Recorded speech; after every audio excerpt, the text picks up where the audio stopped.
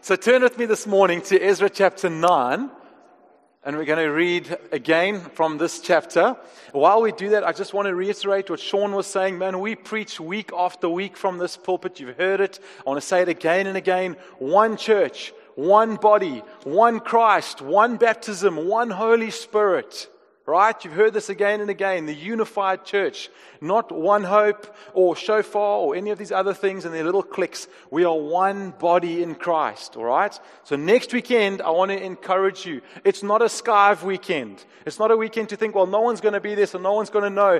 Get there to the Baptist church. It's going to be amazing on the Sunday. It's at the Pick and Pay Center in the center of town. We've got 70 odd folk going to the student camp up in Sutherland next weekend. So a whole bunch of us are going to be up there having fun. And the rest of you, the time up the mountain with every nation is powerful. As we went up last year, we took little steps along the way to remember Christ going up Golgotha, up the hill towards that, to his own crucifixion. And we took time to think it through. A short sermon up the top and worship. It's powerful. Get there. This is the kind of practice of what we talk about in theory when we speak about the unity of the church. This is part of us modeling that. And then we're not going to come back into Ezra for a while because we're going to go into Nehemiah. Everyone's like, at last, we're going into Nehemiah. So in 2 weeks' time, we're going to Nehemiah because next week, we're going to the Baptist church, right? You're with me there. And the week after that, we have some of our really great friends who are familiar to you, Lex and Joe, who lead Jubilee Inner City. They're going to be with us ministering on the last weekend of April. So that's in 2 weeks' time. And then we're going to hit Nehemiah. But for now, we're still in Ezra. So let me start my timer so that we don't keep you here for too long. And let's go. Ezra chapter 9 and verse 1. After these things had been done. So guys, when we read that, what do we have to ask? Which things? What's been done? Okay, now if you're just joining us, I'm going to quickly catch you up. So what's happened is that the Israelites again have sinned against God. God's taken them into captivity with the Babylonians. Ringing bells if you've been here for a while. All right. The Babylonians are then overthrown by Cyrus, king of Persia. Cyrus, the king of Persia, sends the first wave of exiles back with Zerubbabel. Great name if you're pregnant. Right there. Zerubbabel. Fantastic name. Sends them back. Their main job is to rebuild the temple. That's what they go back to do. Now, the difficulty when you're reading a narrative like Ezra and Nehemiah is that you don't get the span of years. So it's 70 years later, after that first wave of exiles, Ezra is commissioned by the next king of Persia to come back and to build community in Jerusalem and to teach them the Torah. So reestablish the religious traditions of the Jewish people in Jerusalem. So there's been this group 70 years later. This is now the second exile. Ezra's just got there. They've just had a huge party in chapter 7 and chapter 8. And chapter 9, this is what it says, after these things had been done. That's where we're at, all right? The officials approached me and said, the people of Israel and the priests and the Levites have not separated themselves from the people of the land with their abominations. It goes through a list of these people. Verse 2, for they have taken some of their daughters to be wives for themselves and for their sons. And this is the verse we're going to focus on this morning. So that the holy race has mixed itself with the peoples of the lands. So that the holy race has mixed itself with the people of the lands. And in this faithlessness, the hand of the officials and chief men has been foremost, i.e., the leaders have led the way in doing this. As soon as I heard this, says Ezra, I tore my garments and my cloak and pulled hair from my head and beard and sat appalled. In other words, I was greatly in distress. I'm pulling out my own clumps of beard. It's hardcore.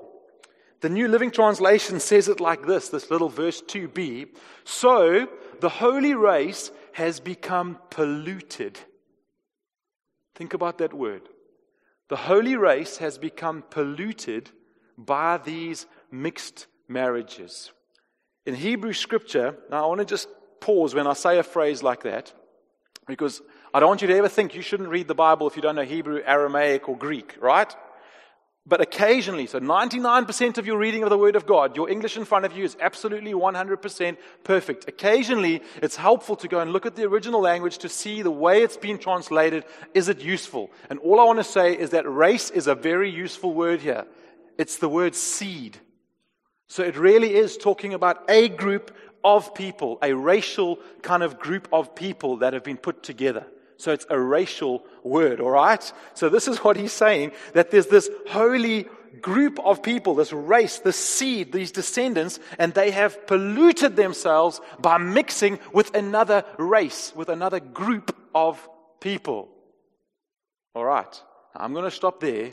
And we're going to pray, because you can see that this is going to be a challenging text as we talk about racism this morning. All right? So, Father, as we come to your word, we want to ask, Lord, that you would do so much more in our hearts than just stimulate our minds and stimulate our thinking and our intellect. God, we want you to get in behind our defenses, Lord.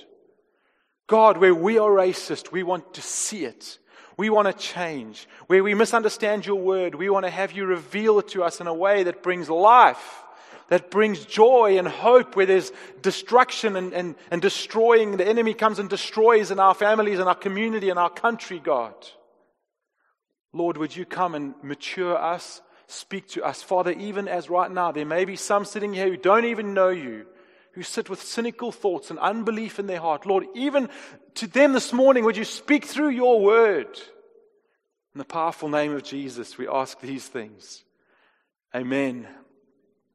So we're going to go after some big questions, all right? So the first one is this: is God racist? Is God racist? And does he prefer a certain race, or does he have his kind of group of people that he's favoring much more than anyone else, his seed? So when we hear that, right, we've got to pause and we've got to think right up front how relevant this question is to our South African context. Just think about this question: is God racist? The obvious issues around racism and segregation in our country, to the point where we literally had borders and we transported a word across the whole world. Isn't it crazy that the only word I can think of that's been transported across the whole world from South Africa is apartheid? Bra's never really caught on. Lacquer hasn't caught on. But the whole world knows about apartheid. Isn't that tragic? Isn't it crazy that a whole lot of the apartheid thinking and, inverted commas, theology came through some warped interpretation of Scripture, backed up by segments of the South African church? Must be said, not all, not even most perhaps, but certainly a significant section of the church. They were pushing this idea that there's a chosen race and a not chosen race. In fact, they pushed it so hard that they put the chosen race in one section and the not chosen race in another section. And so for many, the conclusion that Christianity is a white religion is not hard to imagine how they concluded that, when it's been pushed forward by the church that you're superior if you're white, and that this religion is being used to suppress you, to westernize you if you're of another color. So what God says about the issue of racism, what God thinks about the issue of racism, is profound in our context, right? And then I think it's profound on another level, because while the racism question is easy on one part, easy in the sense of being able to understand, not in the sense of outworking it, I think there's another deeper layer here. I think the layer isn't the Christian claim to the exclusivity of the gospel, that Jesus is the only way, isn't that kind of the same sort of extension of thinking? You know, like almost like a Christian apartheid, like you're in, like a religious apartheid, you're in and you're out, and you're welcome and you're not welcome. Are you with me? Now, of course, no one in our generation, no one's going to come up to you and say it perhaps in those words, but this is how the 21st century generation might say it to you. I just can't believe in a God who demands exclusivity. What gives you the right to claim that your way is the way? What gives you the right to somehow claim that your truth claim is superior to my truth claim? Anyone heard anything like that? Or maybe they phrase it in a different way. This is a very subtle one, and we get on the back foot when we hear a question posed like this: isn't God defined as love? Isn't God defined as love? So then surely He's all about inclusivity. Surely He's all about everyone being included. Otherwise people get excluded. And by nature of exclusion, that means they get rejected. And then they get hurt. And if they hurt, then it can't be love. So how can God be loving and excluding people? And they turn to us and they say, choose. You must choose. Either God is good and loving and inclusive, or He's exclusive, and that proves that He's not good or loving at all. Are you waking up with me? Are you there? Hello. Hopefully I'm hitting a few nerves in our hearts this morning. I made up a word. It's called a Christianist. It's like, like a racist. And sometimes maybe the accusation comes against us that we're a Christianist. Like we some kind of religious apartheid. So let's get back to Ezra. We're going to come back to some of these thoughts around exclusivity and inclusivity.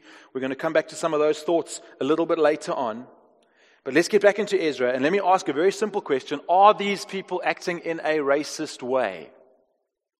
Are they acting in do you know what circle wagons mean? Like, like with the old lagers, with the Afrikaners, they'd turn all the wagons and they'd face them inside. Inside they'd be all nice and safe, and the outside would be like where all the wild things are. And it's like, no, we're going to just be us four and no more, and we're going to keep it like nice and safe. Are they doing that? Honestly, yes. That's exactly what it looks like in the text. And I'm not going to in any way defend that this morning, all right? So I think that Ezra, and we're going to get into a little bit of context just now, but I think that they are deeply afraid. We're going to look at some of the texts in Ezra chapter 9 where you can see some of his fear coming out. And this is so often the driver of racism, isn't it? Fear. Not knowing. What are you going to take? Who are you? What do you want from me? So here's what we're going to do in the time that we have. You all got one of these? Did you get one of these on your seats? Okay. So this was from 3-4 weeks ago. We did a sermon. As we've been going through this book of Ezra and Nehemiah, we've been asking, why are we even in the Old Testament? Is the Old Testament relevant? And one of the things we did is we said, what do you do when you get to extremely difficult passages? How do you respond when you reach a passage of the Bible and you're like, this doesn't look like God, this doesn't look good, I better leave Christianity? How are you going to respond? And so these are the 5 things that we spoke about in that sermon. Now we're going to use these again this morning. We're going to keep those 2 thoughts in mind. Is God racist? And is God some kind of religious apartheid, exclusive kind of God? Those are the 2 thoughts, the big thoughts we're keeping in our mind. And then we're going to use these 5 points to just look at this passage this morning and go through it step by step using these tools. Then we're going to apply into our lives. What does this mean for us? And then we're going to close off with, I want to just make an argument around why I believe Christianity is inclusive, even though it's exclusive in some ways. Sound like fun? Great, it did to me. All right, so we're going to do this in a kind of jumbled way. I've gone I think it's number 3, number 2, number 4, number 1, number 5, something like that. And the reason for that is that it just helps with the flow of thinking of where we're going. So I want to start with number 3, and number 3 is this. God instructing the Bible scribes to faithfully record a story or event is not His endorsement of it. All right? Now the big idea here was that God records faithfully not just the highlights reel of His best people now. He doesn't just record His favorite leaders doing the best things they've ever done and exclude. That's part of why, for me, the Bible is so credible. Because God is outing His people all over the place. David in adultery. Peter denying Jesus 3 times. How do you start a movement and put the leader at the top? You don't out him before you start the movement by telling everybody, hey, this is the guy who denied me 3 times. And yet the Bible is explicit in its failures of its leaders. And so God, while He is telling us about the events, is not always endorsing what's going on. And that's a critical Bible reading tool that you need to have in your hands. Okay, so I think that we can immediately agree off the bat that this is a case in point. Ezra chapter 9 verse 2. God is telling a story of these guys that then go on to divorce their wives and take the kids and send them away with their children. All right? We're going to speak about this just now, but that is not God's endorsement. That is God telling you a story. Then we're going to go to number 2. And number 2 is think big picture. What does the whole Bible say rather than just minute detail? Sometimes we read a verse and we get into this little verse, and just if you read that one verse by itself, man, you can make a big theology out of that one verse. You can take your church down a whole little path on just that one verse. Or it's exactly what they did in apartheid. Take a few verses, rip them out of context, switch them around to make it prove the thing we wanted to prove. Boom! That's how we can read the text. But what we are encouraged to do as we come to difficult texts, in fact, any of the texts, but difficult ones in particular, is that we've got to zoom out. So let's do that. We're going to do 2 clicks. We're going to do 1 click out and just look a little bit closer, but in Ezra itself, and then we'll do one wider one. So who is this group? If we think about this group of people that Ezra has arrived to lead, who are they? Well, as I said at the beginning, there's actually 2 groups. Ezra has just arrived with one of the groups, right? This is the group that's coming from Babylon. They the wave of second exiles. But there's also another group who were the wave of first exiles, who came 60 years ago. Those are the guys who built the temple. And if you go back, just flip back a few pages in your Bible or on your device or whatever you're on, and if you go back a few chapters to chapter 6, verse 21, you'll see that as they finish building the temple, they have this huge celebration. It's called the Passover. Remember back to Exodus, the Passover? And this is what happens. The Passover meal, verse 21, Ezra 6, was eaten by the people of Israel who had returned from exile. So that's the first group. And by the others in the land, the people of the land that Batesy was talking about 2 weeks ago, who had turned from their corrupt practices to worship the Lord, the God of Israel. So who's welcome at this Passover feast? The sacred Jewish, quintessentially Jewish feast. Who's welcome? The exiles, as well as the people of the land, so long as they had turned from their corrupt ways and were now following God, Yahweh. And so you can see right there in Ezra, with just one click, just one tiny little step back. Do you know what I mean by a click? Like a camera click, Sorry, I'm using a funny word, but one step back, you can see that this was not even an issue of race in the same book, but rather an issue of religious practice. Suddenly you get to Ezra 9, and the pictures change substantially. And it's like, no, this is an issue of race and from keeping this holy seed from being polluted. Now let's step out one click further and a little bit of Bible trivia, right? If you were to make a case that God did not want Israelites to marry foreign women, what would be the first thing you would do? Well, you would go and look at some of the great leaders, right? So a little bit of Bible trivia. Which of the great Israelite leaders married people who were not Jewish? Who shouted? Someone shouted Moses. Ryan, where's that chocolate we had over there? No, I'm just kidding. But it would have been great, if you had. So who did Moses marry? Who did Moses marry? He married a woman called Zipporah. Zipporah was the daughter of a Midianite priest. All right? The accounts of the Midianite people are that they were a black nation. So Moses has not married an Israelite. Now remember, who's writing this? Ezra. Where's he getting his? Come on, guys, this is not a trick question. We've been here for like 7 weeks. Where's he getting his law from? Oh, all the way back from the Torah. Who wrote the Torah? Who was Moses married to? Interesting, isn't it? Who else can you think of? Someone needs to shout out clearly. Okay, I'll give you some. All right, Joseph. Think about Joseph. Who's he marry? He marries an Egyptian woman. Think about Boaz. Boaz in the line of Jesus. Who did he marry? He married Ruth. Who's Ruth? Well, she's a Moabitess. She's not an Israeli. All right, so even when you look out and you zoom out a little bit, these stories, which are mostly told in the Torah, lead you to think, well, I wonder, surely the Torah then doesn't say we shouldn't marry Israelite people. Is that following reason? So what we're going to do is we're quickly going to go in there and have a look. So Exodus 34 is a great place. And actually, this is where most theologians believe that Ezra was taking his text from, is Exodus 34 and verse 12.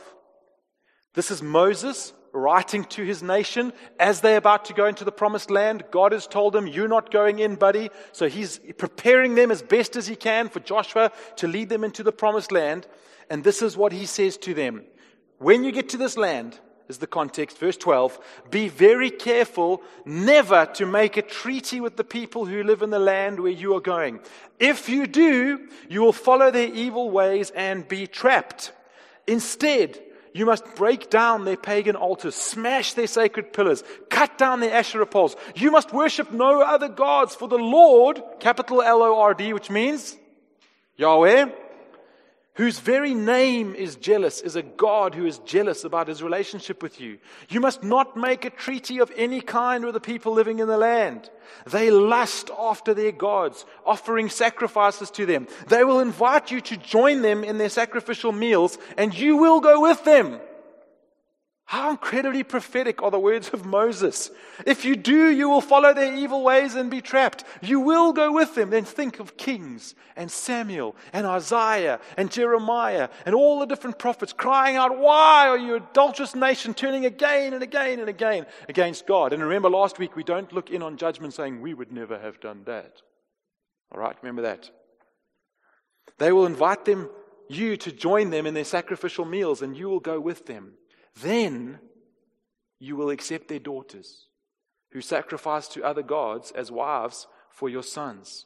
And they will seduce your sons to commit adultery against me by worshipping other gods. Now, if I had to ask you, what is the focus of this passage? It's not that hard. My 11-year-old girl will read that passage and she will know what the focus of that passage is. The focus of that passage is this. Here's the progression. Drive out the people. Don't make any covenants with them. If you make a treaty with them, they will trap you in their evil ways.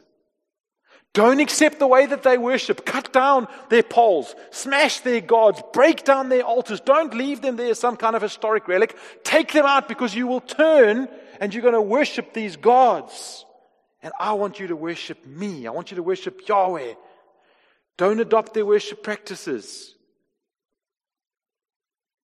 Don't go to their feasts. Don't get involved.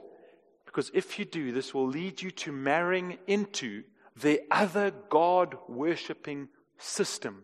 And as you marry them, you will give allegiance to their gods.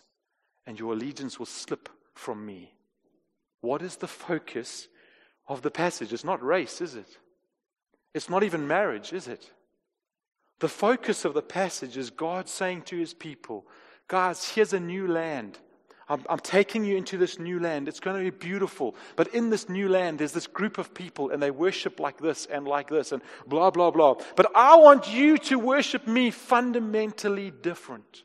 The issue in this text is not marriage at all. The issue is, will you follow me faithfully? That's the question in the text. Will you follow me, Israel? Will you follow me faithfully? Man, and this is such a powerful question for us this morning, isn't it? Think about your Christian walk. Could you describe it as faithful? One of these days, I've got a Preach Busy brewing called In Praise of Faithfulness. And I'm going to give you the main point right now. I want to preach about how we use faithfulness as a kind of shame word. You know, like when we can't think of anything nice to say about someone, we say, oh, you know, but they're faithful. Aren't they? They just show up, you know. They're so reliable. Actually, it's one of the words that God most often uses to self-declare about himself. He says, I'm a faithful God. It's one of the things that we most love about God. Anyway, that's another sermon. In Praise of Faithfulness. Coming to a city soon near you. But the movement in the text is quite subtle, but it's very powerful, because it starts off in Exodus with God saying, I want a people. I want a people, and this is what my people are going to look like. My people are going to worship me faithfully. They're going to not bow down and adulterate themselves to other gods and idols. And it ends up in Ezra chapter 9, no longer a people of faithfulness, but a race of exclusivity, but a seed. Do you see the shift? And so when we see a text like Boaz marrying Ruth, which I referenced just now, when you read it the first time and you're like, hey, if you think If you think God's like just called out an Israelite nation and no one else was welcome, then you read that text and you're like, this doesn't quite make sense. But then you realize that actually the whole story of Ruth is this incredible, this drama, unfolding drama of redemption. And as Naomi, her mother-in-law, says to her, go back to your people, she says, no, I want to come with you. Your people will be my people and your God will be my God. And God welcomes her in, and Boaz marries her, and she forms part of the line of Jesus. Why? Because he's not after a race, he's after a people. Will you be faithful to me? Is his cry. Can you see how powerful it is to think about Scripture zoomed out, rather than just getting stuck and spending 15 life group meetings on the one issue of is God racist from Ezra chapter 9 verse 2? Please don't do that. Or any other Christian issue that we spend disproportionate amounts of time on instead of worrying about whether God wants to change us and move us on and mature us and grow us. So how did Ezra get here? How did Ezra end up in this place? Let's look at number 4. Have grace for context. What are they facing? What is Ezra feeling as a man? What is he feeling as a leader in this moment? What don't they know that we know today? As an example, a very obvious example, none of them had the teachings of Christ.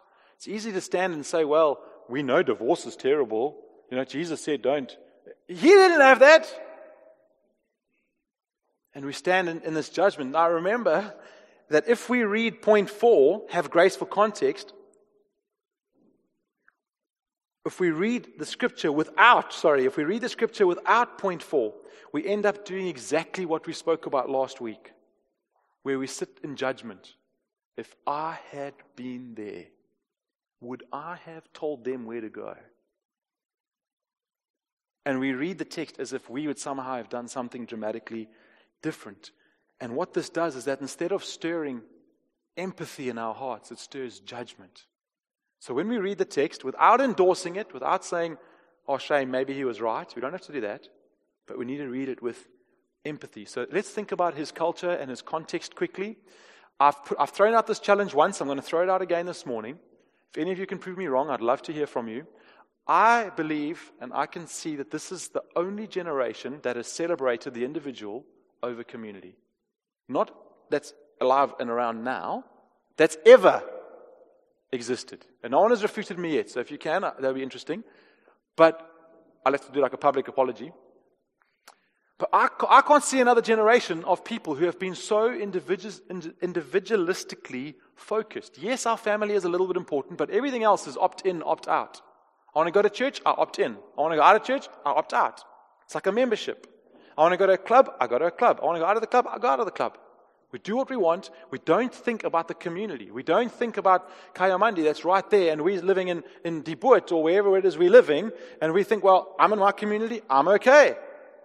We don't think about community, we think about community. Moi. Now, when we think like that and we focus like that, it's incredibly difficult to imagine how a person in a leadership position in a culture where, I'm struggling with my words here, in a culture where community is paramount, where community is treasure, where community is the most beautiful thing that you have, it's very difficult to imagine how hard it must be to see that community diminishing, your racial community diminishing, and beginning to panic and being like, oh my goodness, we're the last few. We're the last few. And look at his verse in verse 8 in chapter 9. Look at Ezra's deep concern. But now, verse 8 of chapter 9, we've been given a brief moment of grace, for the Lord our God has allowed a few of us to survive as a remnant. There's just a few of us left. Look at verse 14. God, won't your anger be enough to destroy us so that even this little remnant no longer survives? He's like, God, we've got to circle the wagons. God, it's got to be this little group. We've got to keep it pure, God. Can you read the fear? And we've got to have grace for context. How about this for grace for his context? Do you know that in some ways Ezra is facing a situation where there's no direct Bible teaching on it? There's no verse that says, don't marry anyone ever. And he's looking back on his history and he's thinking Moses, he's thinking Joseph, all these things would have been in his head. And so he's got to take a view. He's on one side pulled massively by this community that he's trying to keep pure, and he's so driven by this community and trying to do it right. And on the other hand, he's trying to figure this whole thing out, and he's like in between these views, and he's got to take truth. He's got to present something. So what does he present? And Ezra in that moment makes, do you know what the word exegesis means? It's where you take scripture and you've got to pull it out and explain it to a point where you reach a conclusion. That's what we're trying to do this morning. Ezra had to do that. He had to take an issue that there wasn't that much clarity around, and he had to make some calls. And I think he made the wrong ones. So while it doesn't make it right in any way, it can lead us to have empathy and to remember that we are just like that. Because guys, aren't there calls facing us as a church, as a people, as a 21st century breathing, living person where the scripture doesn't speak that clearly? Aren't there calls where we've got to look at scripture and say, God, help. What do we do? How do we respond to this, God? There's no clear instruction. Number 1 on your little bookmark says this. Look for what the passage says about wisdom, rather than looking for a method to follow. In other words, we're not always trying to copy. We don't want to do what Ezra did and say, right, hands up, who's done this, right? You guys are getting divorced, off with your kids, off to France. And the rest of you can stay. So we don't copy his methodology, but there's wisdom that we look for in the text, and we ask, what is the wisdom? God, what do you want to show us from this text that was included in the scripture for some reason, right? Here's a big one. I've got a few for you. A big piece of wisdom out of the scripture. Breaking news. Leaders get it wrong. Leaders get it wrong. Some of you are sitting here this morning and you are hurting because leaders got it wrong. Jesus doesn't want to leave you there. He wants to bring you to a place of forgiveness and wholeness. But I want you to hear that godly leaders, doing the best they know how, waking up every morning and thinking, how can I help people be more mature in God, get it wrong. I said this 2 weeks ago. I might be the source of your distress right now. The email I didn't get back to, the WhatsApp, the rudeness that you heard me snap at someone when I was impatient. Leaders get it wrong. Do you know how I know? The clue is in the little word human. Great little word. Here's another little piece of wisdom out of this text. When we face issues that have no clear scriptural teaching, be prayerful and careful, because it matters what conclusions we reach. It matters. I've already spoken about that out of turn just now. The third piece of wisdom is this. It's very similar to the second one, but don't let the issues that are pushing in on you as a leader or as a person, don't let them cloud out the obvious intent of Scripture. Sometimes we feel so much pressure from the world, so much pressure from our friends, so much pressure from the culture and what everyone's saying to us, that we begin to try and change Scripture when Scripture's been there forever and our culture's been here for a couple of 100 years. So Ezra did this because of fear, because he's afraid that this little remnant that he's trying to bring through, this tiny little remnant, they're about to be destroyed. God, you might destroy us. Now for a brief moment, you've given us this little period of grace that we can use to keep this remnant alive.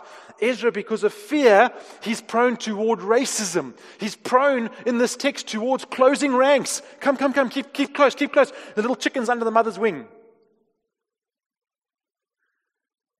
I mean, it doesn't seem when you read Exodus 34 that Ezra's conclusion is the obvious conclusion, does it? But what about us today? When we think of huge cultural pressure to change what is obvious and clear in God's Word, what are our temptations? We're not exempt to them. And we've got to be aware of that as we approach God's Word, we have bias, we have temptation. Think about the current conversation in even evangelical Christianity around homosexuality. Think about how that is being taught and spoken about and thought about, and suddenly there's huge social pressure on the church to change its views. And people within the church are beginning to preach and say, I've heard some of it, to begin to say, no, what the Bible actually meant was this. It didn't actually mean that, it meant this. And so they're beginning to shift it to a space where people are legitimately, Christian people, are legitimately being able to say, I can engage in same-sex relationships and not have anything between me and God because of it. Now, what's going on? Culture is interpreting Scripture. That is what is happening, because that has not been interpreted like that for thousands of years. And all of a sudden, for the first time in church history, we're beginning to wonder about what the Apostle Paul really meant. And now that's just one example of multiple examples that we could go after. The fifth and last point on your little bookmark. You know why we made a bookmark? So you can put it in your Bible, because you're going to read a whole lot more texts that are going to be difficult. If you read on a device, take a picture, put it in your favorite pictures, so you've got access to it, so you can go and hit a difficult verse and say, what am I going to do with this? This is what number 5 says. When you can't trace the hand of God, you can always trust His heart. It's a Charles Spurgeon quote. When you can't trace the hand of God, you can always trust His heart. While number 3 was interested in zooming out on the whole of the Bible, this is a kind of similar point, but zooming out on God. What is the character of God? Who does the Bible, who does the whole Bible reveal God to be? So the question we were asking is, what does this tell us about God? Is God racist? Is the question we were asking. And as we've gone through these different texts, I hope that you're sitting on exactly the same page as me, where you have a resounding no in your heart, that the thought of God being racist is the most foreign thought that you could possibly imagine. He's anything but. And apart from the things I was speaking about, when we just think about a few more things, you think about Abraham's covenant, and God comes to this man, Abraham, and what does He say to him? The first thing He says, I want to bless who through you? Who does He want to bless? All nations. What's the heart of God? What is the heart of God? It's all people, all nations, everyone who will be faithful to Him. Or think about the fact that this little exegesis mistake that Ezra makes in Ezra chapter 9 actually becomes a backbone, if you think about it, of the Jewish culture from that time forward. So before that, Zerubbabel and some of the other prophets, if you go and read them, are prophesying about a temple where all nations will come and worship God. And some of what we've spoken about in this is it's like jarring. There's this anticlimactic moment where they come to Zerubbabel and say, we want to build with you. And he goes, no thanks. And you're like, but hang on, the contemporary prophets of the day, they're prophesying at the same time. Some of them are even involved later on in the building. Those guys are saying, we're going to build a temple, and everyone's going to be part of it, and everyone's going to come to it. And they missed a moment there. And Bates was speaking about that 2 weeks ago.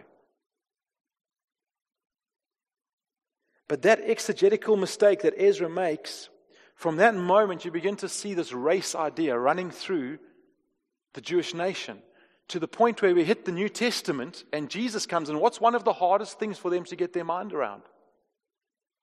That the salvation's not just for them. That's one of the hardest things for them to get their minds around. They're constantly surprised. You're healing a Gentile?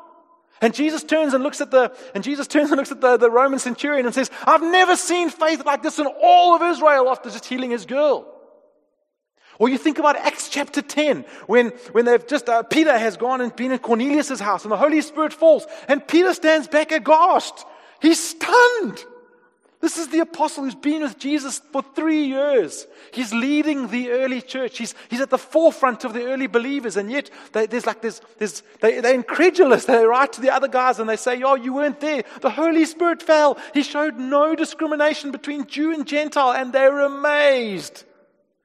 Because in their head, they're still thinking race, Jew. That's why God had to raise up Paul. See, what does Jesus himself say? "I didn't come to heal the righteous. It's the sick who need a doctor. I didn't come to save the righteous. I came after the sick." Let's talk for the next 5 minutes or so. Are you still with me? Are you guys all right? You're quite quiet out there. I know we're talking about big topics. I know it's a lot of hard work doing Ezra and Nehemiah, so well done. I want to encourage you as well, as we go in 2 weeks into Nehemiah, it's so good. Just between, I'll do some of the hard work and some of the other preachers, we'll do some of the hard work and bringing some of the context and whatever else on a Sunday morning. But just do the easy work in your devotions. Get into it, read it, think about it, pray about it. Ask God to speak to you. It's a beautiful space. So let's think about some application into our own lives. Has that been helpful, going through 1 to 5? Could you do that? Absolutely you can. We're trying to put tools in your hand. More than just a good sermon, we want tools in your hands. You guys can do this. So here's the question God is asking. Will you faithfully follow me? Will you faithfully follow me? Now, one of the stories, actually last week after the sermon, one of our newest members, sitting over there somewhere, won't mention his name, is a man of color. Thank you, Jesus, for that. And I mean that sincerely. Guys, we are praying that God would diversify us. Look around you. Aren't there too many white folk here? Look at the person next to you and say, "You're too white, man. You're too white. You're exempt." I tell you. But I'm sincere. I'm making a joke about it, but I'm really sincere. It's wonderful that God is adding slowly people of different colors into our midst. We need to learn from each other. We need to be more diverse. But back to the story. So he's studying theology. He's doing his master's in theology at Stellenbosch University. He came up to me last week, and he said one of his lecturers came up to him and said, "I want to encourage you not to lose the ancestral worship part of your culture." One of our Stellenbosch theology lecturers, and that's not the only horror story I'm hearing out of there. So we need to pray for our guys that are in there, Peter and Jana and others. But here's the question God is asking: will you follow me faithfully? It means turning your back on all other gods and all other idols in our lives. So here's a great way that Ezra shows us that we can examine the idols in our own life. What makes you afraid? It's a great litmus test for your idols. What are you afraid to lose? What are you most afraid to lose?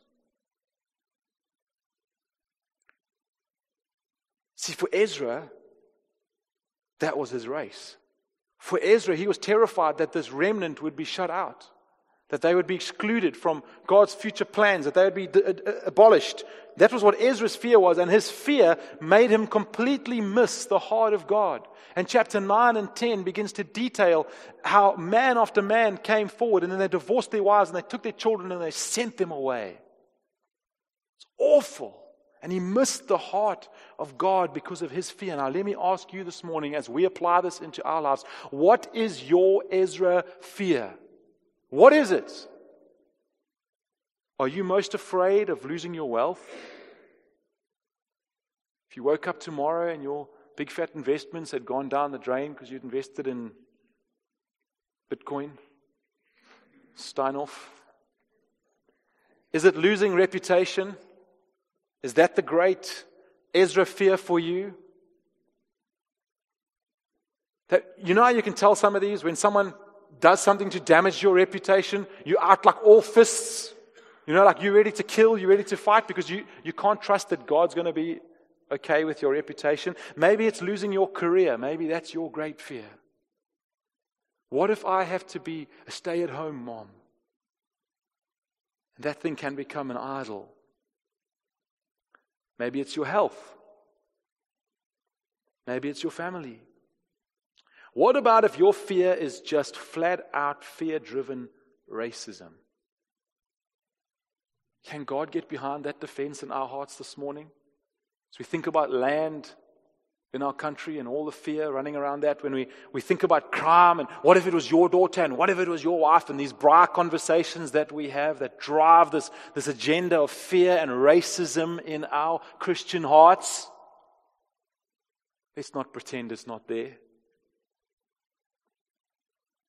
Whatever that thing is, that fear, that's our idol. Those things are our idols, and that is where we are going to be most sorely tested. When you think about turning to Scripture and having to exegete Scripture correctly, so let me use another word, when we have to reach accurate conclusions about what the Bible says correctly, the thing which blinds us most are our idols and our fears. Because if I'm terrified to lose my wealth, how do I read all the scriptures about money? If I'm terrified to place my trust in God, that maybe what He considers looking after me is not what I'm happy with, then I read a whole bunch of scriptures around generosity and open-handedness and giving. I read them very differently, don't I? What about if it's my health? That's my big concern. If my health is my whole life objective is to stay alive and keep my health for as long as possible and live to 155, then when we read Scripture and we face illness as we do, as this community has experienced, as we've lost people and grieved and loved on people, as we face those things, then when we exegete Scripture, when we reach conclusions around Scripture, we want to show that everything is here and now, that we're healed right now in Jesus' name. And we're afraid to push a ship out onto the ocean and say, God, I trust you with my health. I trust you with that diagnosis. I trust you with what you want to do. The sovereignty of God. Is God racist? Not in a million years. Are you? Probably. Am I? Definitely. Let's close this morning by talking about this issue of Christian exclusivity. And we're going to break bread, have communion together, which is our habit, and a beautiful habit it is. So here's the question. Isn't the Christian claim to exclusivity of the gospel, in other words, that Jesus is the only way, that you can only come through Christ, that you can't come through another religious door, isn't that just an extension of this kind of racist thinking, this religious apartheid? You're in, you're out. There's the divide. The wall is Jesus. You're in, you're out. Tim Keller shares some incredibly helpful things around this, and one of the things it says is that the truth is that every religion is essentially exclusive by nature, if you think about it. Every religion, and we'll look at a couple in a minute, but every one of them is a closing circle of acceptability. If you think about what does it take to be part of a religion, there's always certain things, especially if you're part of a religion, which is every other one except Christianity, which is do. You've got to do something. So then you've got to be part of a race or a whole bunch of other things. We'll talk about those in a moment. But think about Buddhism. Buddhism, as an example, has 5 precepts. Here they are. Don't kill. So if you killed someone, don't steal. Don't commit sexual misconduct. Don't have false speech. Don't consume intoxicants. Any of those things? You done any of those things? The circle just got a whole lot smaller. You're excluded. It's exclusive by nature. Even think about atheism. And don't tell me that atheism is not a religion. It's as faith-based as anything that we are basing our faith in. So the big question with atheism is, do you believe in God? And the minute that you say yes, are you not excluded? Can you be an atheist and believe in God? Well, of course you can't. Every religion by nature is exclusive in its essence. Now, I would argue, and this is what I want to finish with, that all beliefs are exclusive, but of all the exclusive beliefs that are in the world right now, and there's millions of them, Christianity is by far the most inclusive of all of them. And I'm not just going to leave it there. I'm going to tell you what I mean. I mean that in every other, like I've been saying, in every other belief system, it's a criteria for acceptance. Have you done enough? Do you dress right? Do you talk right? Do you behave right? Do you pray right? Do you eat right? You've got to be this kind of eater or that kind of eater. And there's this ever decreasing limit of acceptance. But here's what the Bible says about exclusivity. Galatians 3:28. There's neither Jew nor Gentile. This was a big issue. This was the big issue of the day. And Paul comes out and says there's no Jews. There's no Gentiles. And then he goes on and he says there's neither slave nor free. Another big issue of the day. So the slave sitting there and the free man sitting there are the same in Christ. Then he says there's neither woman nor man. Another big issue still today, right? That one's come right the way through. For you are all one in Christ Jesus. That's what Galatians 3:28 says. Matthew 11:28 says it like this. Come to me, Jesus says, come to me, inclusivity, right? Come to me, all of you, what's the qualification? All of you who labor and are heavy laden, and I will give you rest. John 3:16, you know it. For God so loved the world that He gave His only Son, that whoever believes in Him should not perish, but have eternal life. John 6:35, Jesus said, I am the bread of life. Whoever comes to me shall not hunger, and whoever believes in me shall never thirst. So here's the Bible's ring of people that can be Christians. Here's the Bible's ring of exclusivity of who can come to this kingdom. Who can come? Here's the list. Jew, Greek, slave, free, male, female. Are you struggling? Do you labor? Come. Are you thirsty? Are you hungry? Do you feel like you've got this part of you which desperately needs more, and you fill it up temporarily with women or with alcohol or with business or with success or with a great series that you just finished watching, but you know that just after a few days you get that empty, gnawing hunger again, and you have this insatiable thirst inside of your heart, and you know that it's not being filled. Jesus is speaking to that. And He says, that is the criteria for coming to me. He says, come, you're welcome. And so Christianity, I would argue again and again, in the same vein as Tim Keller, that it's the most inclusive of every single religion. There is nothing that can disqualify you. There's no race, no sin, nothing that keeps you out. And Christianity is necessarily exclusive around the truth claim that only Jesus is God. Because to tell you anything else would be the most horrible, terrible, unloving thing I could ever do. So if you don't follow Him this morning, here's His invitation to you. Are you burdened? Are you burdened? Are you thirsty? Are you hungry? Are you tired of trying to fill it with Game of Thrones or Suits or whatever else? He wants to ask you this morning, and this is for all of us, not just those who don't believe, are you racist? Are you so riddled with sin? I sat one morning this week and I was just before my Father and I was journaling and I was saying, Lord, I can't even figure out the motives of my own heart. Do you know that feeling when you're trying to assess a situation and there's motives and there's Paulness and then there's more Paulness and then there's sin and there's Jesus and there's like all this junk and I'm just trying to figure out myself and then I've still got to come and lead you lot. You know, and you're sitting there and you're like in your insecurity and you're like, God, help me. Are you racist? Are you riddled with sin? Are you an idol worshiper? Do you bow down to your specialized bicycle or the pictures of your grandchildren on the wall? Jesus says, believe, come. Will you have faith? Will you shed the load of carrying your own good works?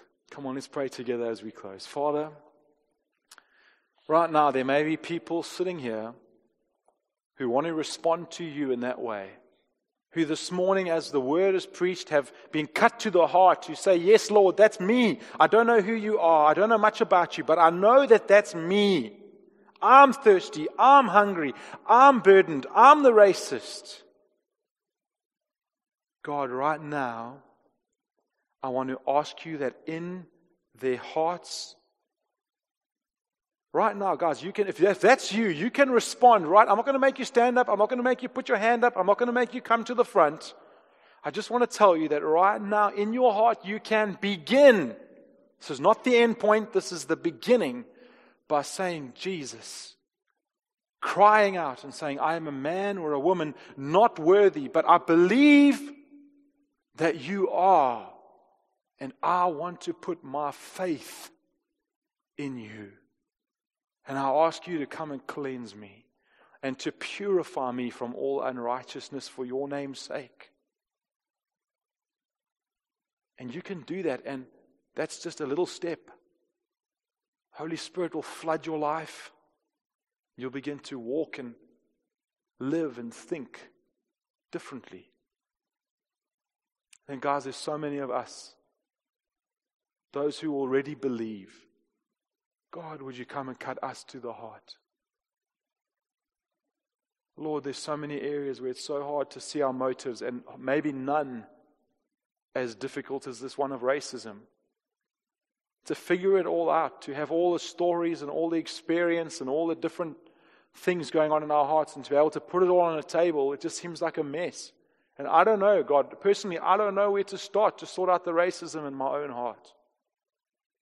But Lord, I serve a God of the impossible. I serve a God who comes and sorts it out and begins to show me day after day and week after week how I can respond to the grace that He's poured out on me with grace outward to other people. Lord, we pray for reconciliation in our land. Even as we gear up for our April fasting and prayer time, our May one, you know what I meant. Lord, and we think about elections and reconciliation and your hand upon our nation. God, we don't need a different party. We don't need different policies. We need you. We need you in this land. Jesus, as we remember you in the breaking of bread, thanking you for what you've done, thanking you that we can celebrate with friends today. We bless your name. We bless your name, Lord. Can I encourage you this week, those of you in life groups, why don't you share a little bit around this? Just get a bit vulnerable. I think we need to learn from one another, and I think we need to take some of the masks off around our struggles. Where are we struggling? How are we struggling? And then we look to the gospel and say, what is the Jesus lens on this? How does He respond? How does He teach us to respond? There's actual ways. I think sometimes we leave it all up in the nebulous. There's actually ways, like practical ways, that God wants you and I to respond to racism in our country. To actually respond. So we need to take off our masks and we need to be honest. Some of you with color in the room, I need to ask you, be brave, be bold, share your hearts with us. We need to learn from you. We need to know what you're facing. We need to know the struggles. We haven't had them. We can't know what we haven't had. But we need you to open up and share with us. On that note, let's take communion.